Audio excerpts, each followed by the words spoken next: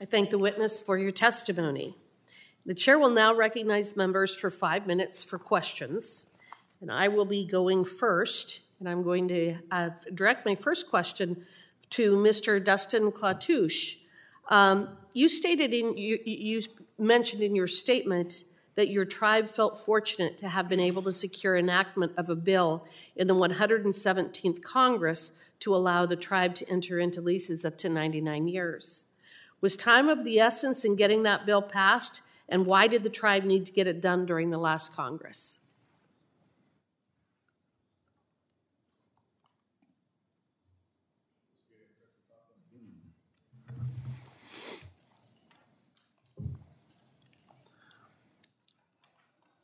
First and foremost, we wanted to keep the interests of the two outside entities that had approached us about warehouse projects.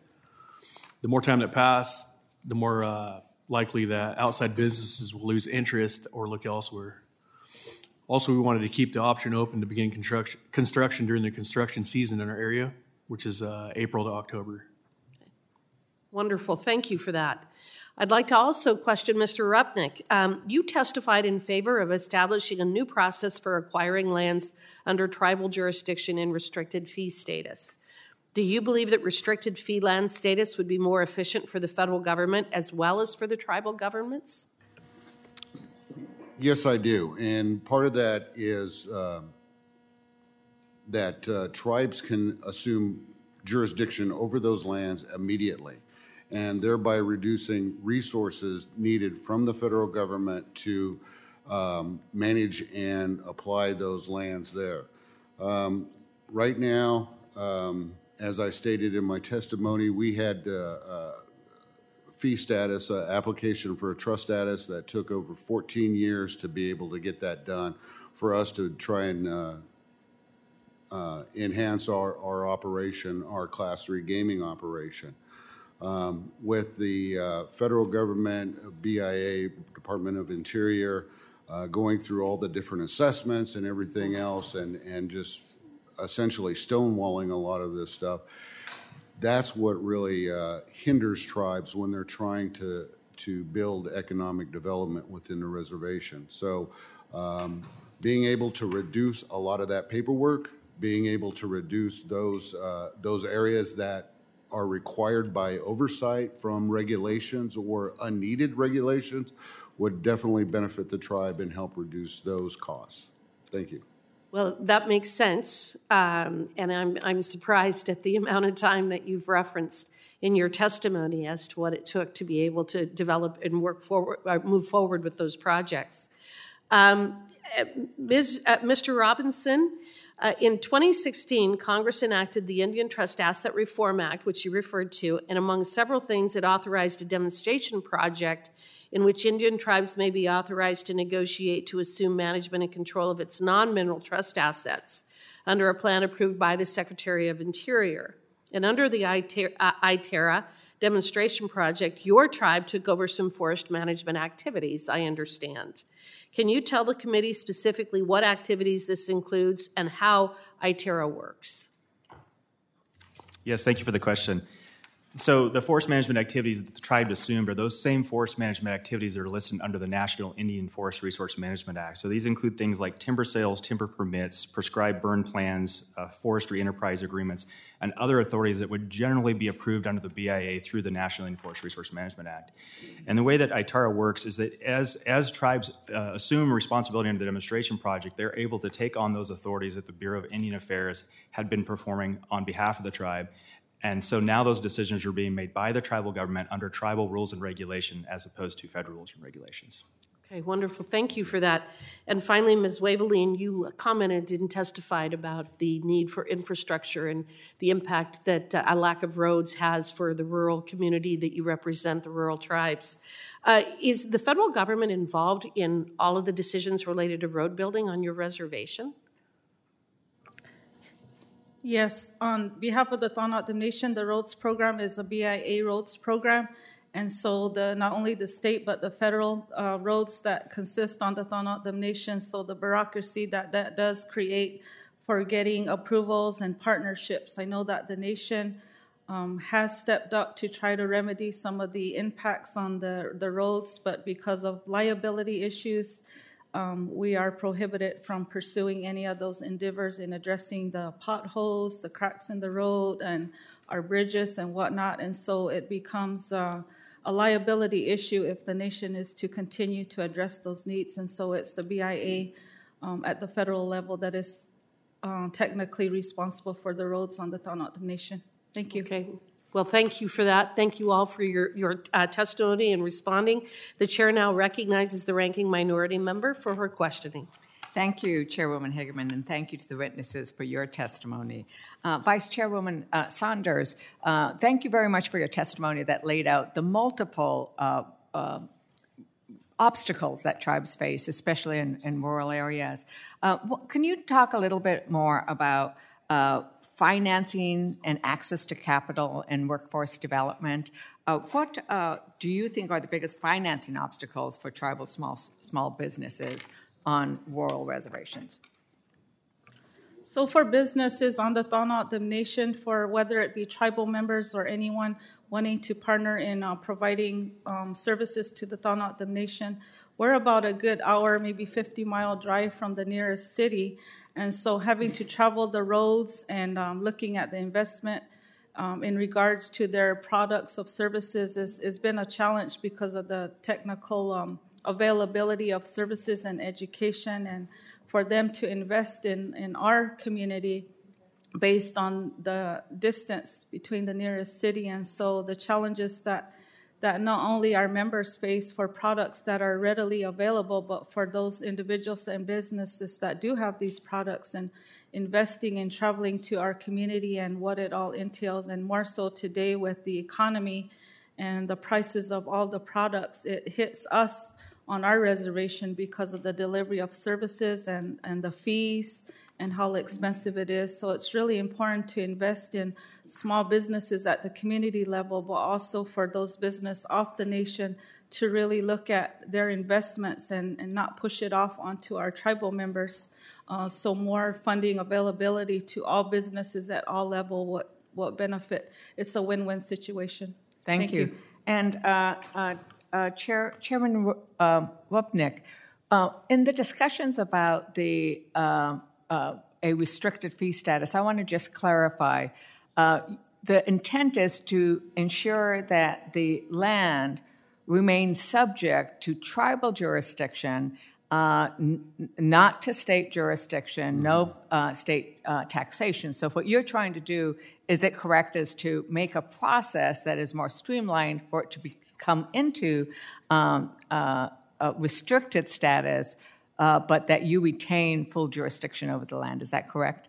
That is correct. When you go through the trust application process, and some of the experience that we have had or realized over the last few years kind of depends on the local jurisdiction and who's elected into there. So when we apply for land into trust, that goes through the state, then the county, and all those different agencies can offer up objections to that, whether that land goes into trust. One of the biggest reasons why is because they realize that land comes off of their tax rolls. So they do everything that they can to make sure that those lands that are held in fee status are still taxable for the longest amount of period of time.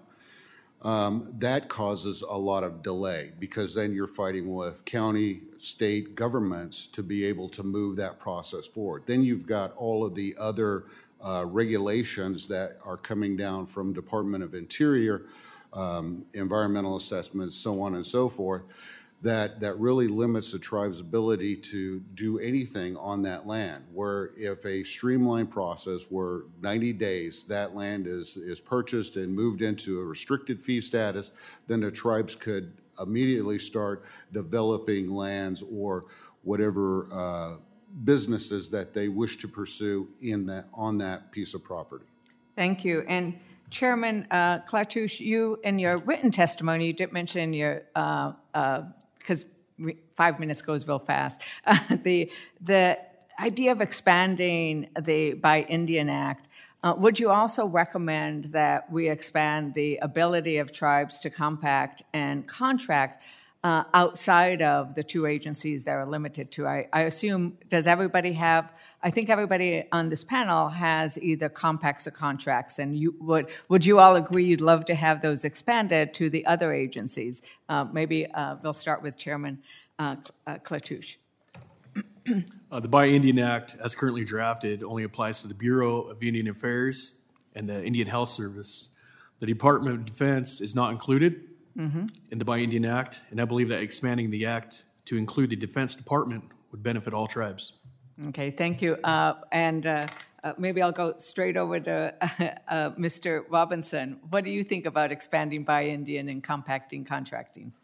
So I can't speak to the Buy Indian, but I can say that anytime we have an opportunity to expand the compact authorities for tribes, it allows tribes to have a lot more opportunity for self-governance and streamlining of process and procedures.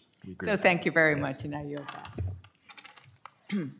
Thank you. The chair now recognizes Mr. Lamalfa from California.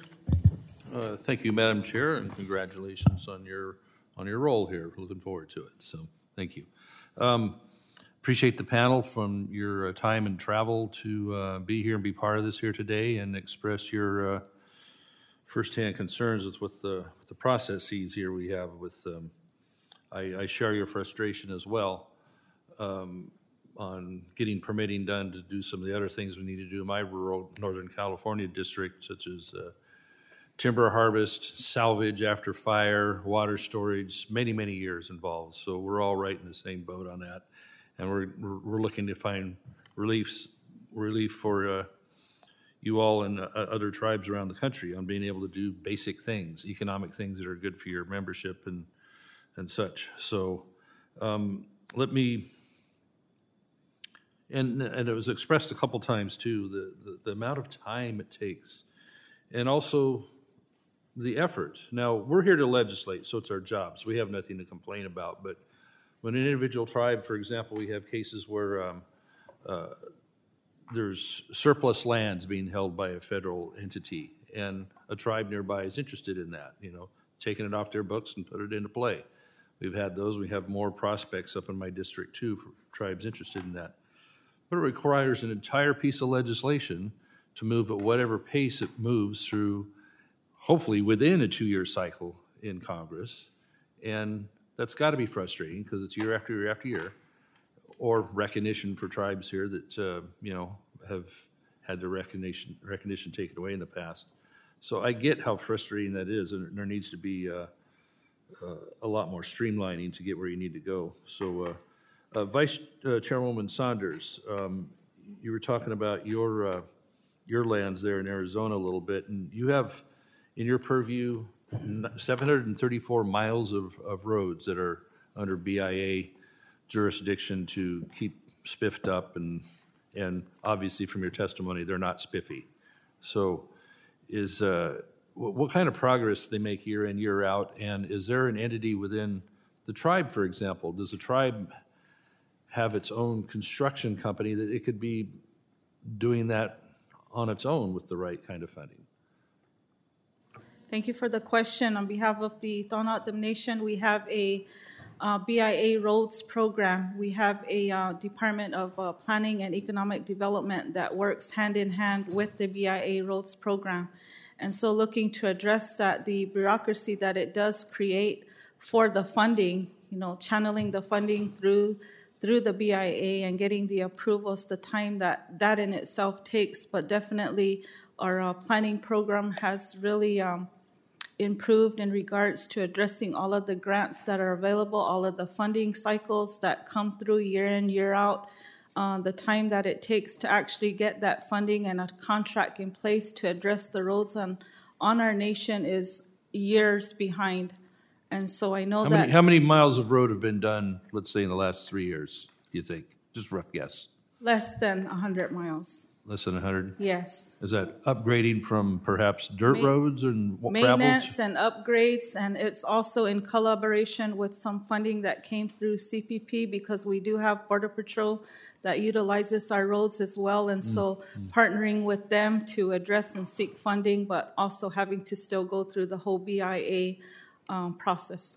Quickly, on your water situation, are you on well water, or Do you draw, I'm not quite sure where you are in proximity. Do you use Colorado River water for any purpose, or are y'all well water, or what's your source? We are part of the Colorado River, but we do have well source on the Donut Dam Nation that delivers water to all of majority of our communities. Okay, thank you. Let me shift to Mr. Robinson from Cow Creek here. What are, we talked about the three different styles of how land can be in fee or trust or a restricted fee. What do you find is going to be the most workable for you long term? You're just up the road from me a little bit, and the various things that you're trying to accomplish economically. What's going to be the best tool for you? Great, thank you for that question. Really, I think having a variety of options on the table for the tribe to select from is important. And so I think, as I said in my testimony today, having restricted fee available for us as an option, which we don't currently have as an option, is something we're very interested in. And one of the challenges is obviously the taxation with the state, but also having additional authorities for us to manage those fee lands and provide potential business opportunities. That's extremely important. Trust lands, as we continue to work through the things like the Indian Trust Asset Reform Act, the Hearth Act, we're able to bring on more regulations and things within the tribal government, which makes things more streamlined, but trust lands continue to be a challenge for us as well, especially getting through the fee to trust process. It's so hard. It's so hard. Yeah. For other three panelists, real fast, yes or no, are all three options really important to you for the other three here?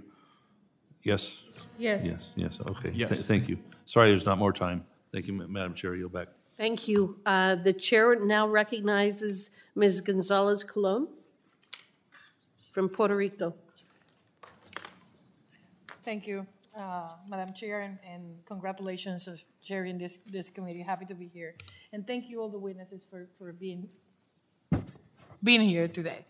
I was reading all the information regarding this hearing, and I was very surprised at the multiple levels of restrictions. You got to use your own land.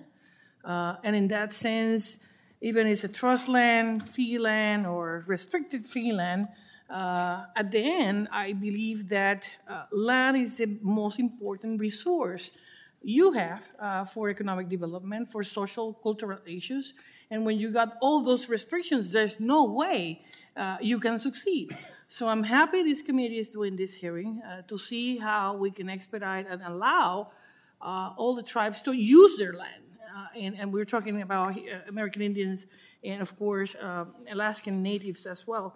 So one of the questions will be, in 2000, when I was reading the testimonies, Chairman Klarush, you said that your tribe led efforts to repeal the prohibition on alcohol manufacturing on Indian lands. Coming from Puerto Rico, we produce a lot of alcohol and rum, so I know how important that is. So in your testimony, you mentioned that the tribe opened its Talking Cedar Brewery and Distillery in 2020 and during the pandemic. And my question will be how you're dealing with that at this time, and is there something regarding the Buy Indian Act that you're interested in selling products from this distillery to the nearby military base?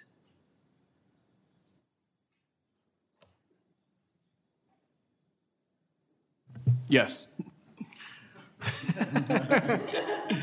So the distillery and the restaurant have been doing pretty good since we've opened them. During the pandemic, the restaurant was one of the few restaurants open in the area, and we received a significant amount. But yes, we Joint Base Lewis McChord, yes. And you're working to that end with the military base to sell your products using the Buy Indian Act to get all those products coming from the distillery to that place, right? Yes. Okay. What other challenges you have to create economic development in your lands? For Chehalis, one of the biggest issues is staffing at the Bureau of Indian Affairs. Before, during, and especially after the pandemic, there just aren't enough people in the Northwest regional office to process routine approvals and tasks. Most of the staff continues to telework which for a long period of time, the Northwest Regional Office did not have to contract an officer. So we cannot get our 638 contracts approved. The same goes for approval of business leases, right-of-ways, and other routine matters. Thank you. Mr. Robinson, in your written testimony, you call on this committee to pursue opportunities to expand the use of restricted fee lands across the Indian country, including creating administrative process for this land designation. What should be the proposal, and how expanding the use of those restricted fee lands could help spur economic activity in your areas? What specific things we can do here to allow that growth from happening? Great, I appreciate that question. So I think one of the things that we need to look at is how do we give access to this restricted fee classification to all tribes as a tool in their toolbox to manage fee lands subject to, or limited, without having the tax burden and without alienation, right? And so I think the restricted fee status, what that provides for Cow Creek is another option for us to look at those fee lands, hold that title for the tribe, and use additional regulations and opportunities through tribal laws and regulations, working with Congress to provide more efficient opportunities for economic development.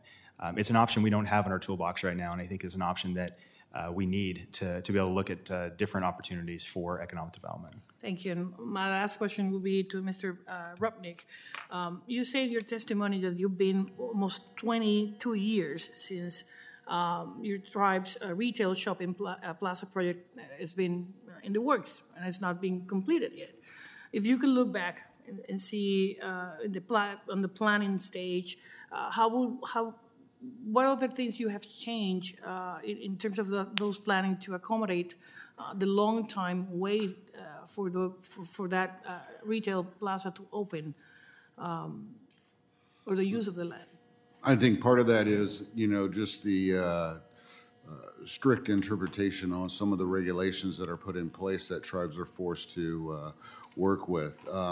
That would also include the Non-Intercourse Act, which I think needs to be revised as well, too, because there's a strict interpretation on that. So if tribes go out and purchase fee simple land and they can't develop it or they can't do anything with it, then you almost have to have a piece of legislation to allow tribes to be able to sell that to recoup whatever dollars they got already invested into that as well.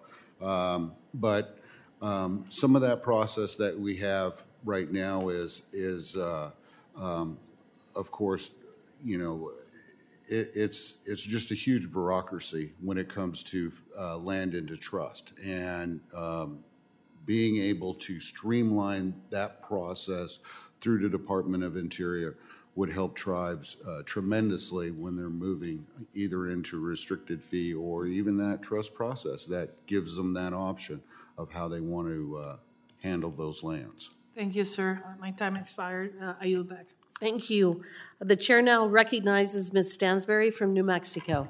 All right. Well, good morning, everyone, and thank you, Madam Chairwoman. I also want to congratulate you on your chairmanship and welcome you to the committee, and also to the ranking member and my sister from New Mexico. And also, I want to welcome all of our tribal leaders who are here, not only on the panel, but in the audience and also tuning in today. Thank you for traveling, and thank you for being here with us today. I'm Melanie Stansberry, and I represent New Mexico's 1st Congressional District, which is proudly home to a number of tribes and pueblos in New Mexico. New Mexico, of course, is home to 23 federally recognized tribes and pueblos. And the first thing that I want to just acknowledge is that while we're here to talk about economic development opportunities, our tribes and pueblos are already economic powerhouses in New Mexico and are, in fact, among some of the largest employers and generators of income in the state. In fact, amongst our tribes and pueblos, 19 of our 19 pueblos generate over $500 million in revenue alone every year in our state and employ over 11,000 people statewide. These enterprises are vital not only to our tribal communities, but also to our local and regional and state economies, and are primary sources of funding for tribal governments, as our tribal leaders know here, to fund vital services, including emergency services, roads, elder support, and so much more. I also want to just take a moment to highlight a couple of the pueblos and tribes that are in our district, in the 1st Congressional District. In particular, Sandia Pueblo, which is just north of Albuquerque, which is my hometown, employs thousands of residents living in the Albuquerque area and has quite a diversified economic portfolio. And Mescalero Apache in the southern portion of my district operates an amazing set of enterprises around the hospitality and ski businesses, as well as a number of other major enterprises in southern New Mexico. But as I was listening to the testimony this morning and also reading your testimony, I was struck by the number of barriers that still obviously are presented to so many of our tribal nations in terms of self-determination and nation building that extend far beyond even the conversation that we've had here today. And so, Madam Chairwoman, while we have made a number of huge steps forward in passing the bipartisan infrastructure law, which made massive investments, hundreds of millions of dollars of investments that have not yet hit many of our communities in terms of roads, water, broadband, and as well as the Inflation Reduction Act, which will bring a lot of money for energy infrastructure, water infrastructure. And we know that Secretary Deb Haaland and our president have made a strong commitment to tribal consultation, nation building, and economic investment. I was particularly struck by Chairwoman Saunders' testimony about the many and multivariate barriers, whether it's infrastructure, broadband, all of these things. So I want to just do a quick lightning round for all of our panelists because we do have limited time. You've presented testimony to us today, and I'm going to put you each on the spot. This is an opportunity to present to all of us and to the country. If there was one thing that you could do in Congress that you personally think would have a major impact on economic development in your communities or across our tribal nations, what would it be? And I'll start with Mr. Klatouche. Yeah. The Buy Indian Act. Okay. And Mr. Rupnik? There's a couple of things. One of them is dual taxation. I know that isn't a area for this committee here too. But restricted fee, allowing nations more tools in their toolbox to be able to use the land as they best see fit. Thank you. Vice Chairwoman? I would say the additional funding for resources for technical assistance and providing education and really looking at the different ways of the bureaucracy, such as BIA, and just the process in itself to try to streamline those timeframes and the processes in itself for the benefit of all. Thank you. And Mr. Robinson? Great. Thank you for the question. I really think continuing to promote self-governance and tribal sovereignty by allowing tribes to manage their lands and resources according to tribal laws and regulations and tribal policies to meet tribal goals and objectives. All right. Well, I'm amazed that we got through everyone. Obviously, this is just the first chapter of hopefully many conversations about hopefully bipartisan legislation we could advance to help support our tribal nations. So we appreciate you being here today, and thank you, Madam Chairwoman. Thank you. And I want to thank the witnesses for your incredibly valuable testimony and the members for their questions. Thank you for being here today. The members of the committee may have some additional questions for the witnesses, and we will ask you to respond to these in writing. Under Committee Rule 3, members of the committee must submit questions to the committee clerk by 5 p.m. on Friday, March 3rd, 2023. The hearing record will be held open for 10 business days for those responses. If there is no further business, without a... Second round of questions?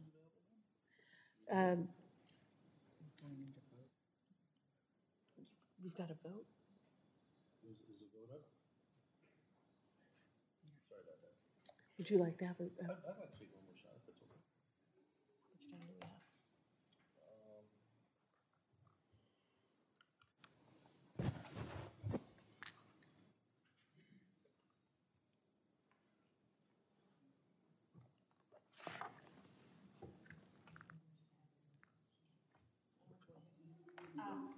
Mr. Lamalfa from California does have a follow-up question.